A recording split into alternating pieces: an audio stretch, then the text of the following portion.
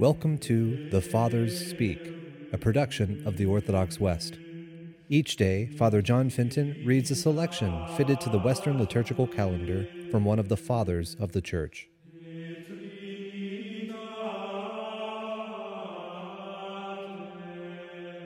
On this Easter Tuesday, let us listen to a portion of a homily by our Father among the Saints, Bede the Venerable.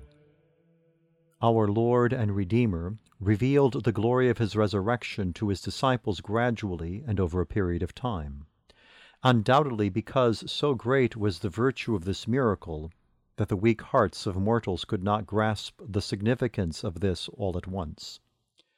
Thus he had regard for the frailty of those seeking him. To those who came first to the tomb, both the women who were aflame with love for him and the men, he showed the stone rolled back. And since his body had been carried away, he showed them the linen cloths, in which it had been wrapped lying there alone. Then to the women who were searching eagerly, and who were confused in their minds as to what they had found out about him, he showed a vision of angels who were to disclose by certain evidence the fact that he had risen again. Thus, with the report of his resurrection already accomplished, going ahead of him, the Lord of hosts and the King of glory himself at length appeared and made clear with what great might he had overcome the death he had temporarily tasted. But then, when the Lord appeared to the disciples, they were agitated and exceedingly frightened, and they supposed that they were seeing a spirit. They acknowledged indeed that it was the Lord who appeared, but they supposed that they were seeing him not in the substance of his body, but in that of his spirit.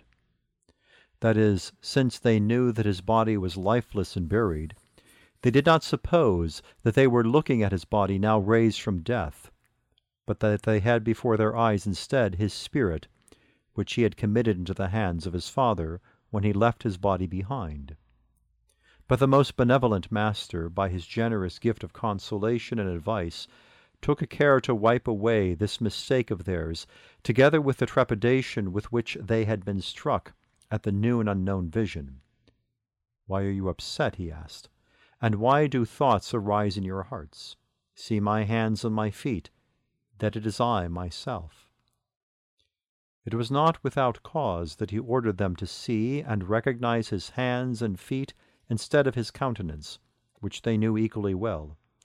He ordered it so that when they saw the signs of the nails with which he had been fastened to the cross, they would be able to understand that it was not only a body which they saw, but the very body of their Lord, which they knew had been crucified.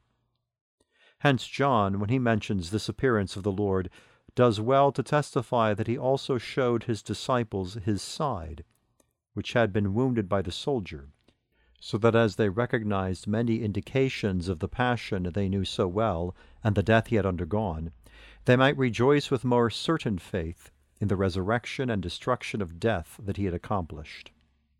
In order that he might render them more certain concerning their faith in his resurrection in all its details, he displayed his body, which he showed them was immortal, not only for them to look at with their eyes, but also to probe with their hands, saying, "Touch me, and see that a spirit does not have flesh and bones as you see that I have." This was so that those who were going to proclaim the glory of his resurrection might be able to show to us without any ambiguity what kind of risen body we too are to hope for. Hence the blessed Apostle John, with great assurance, summons his hearers to follow the obscure matters of faith and the truth which he learned, saying, "What was from the start, what we have heard, what we have viewed with our eyes, what our hands have handled, concerning the word of life."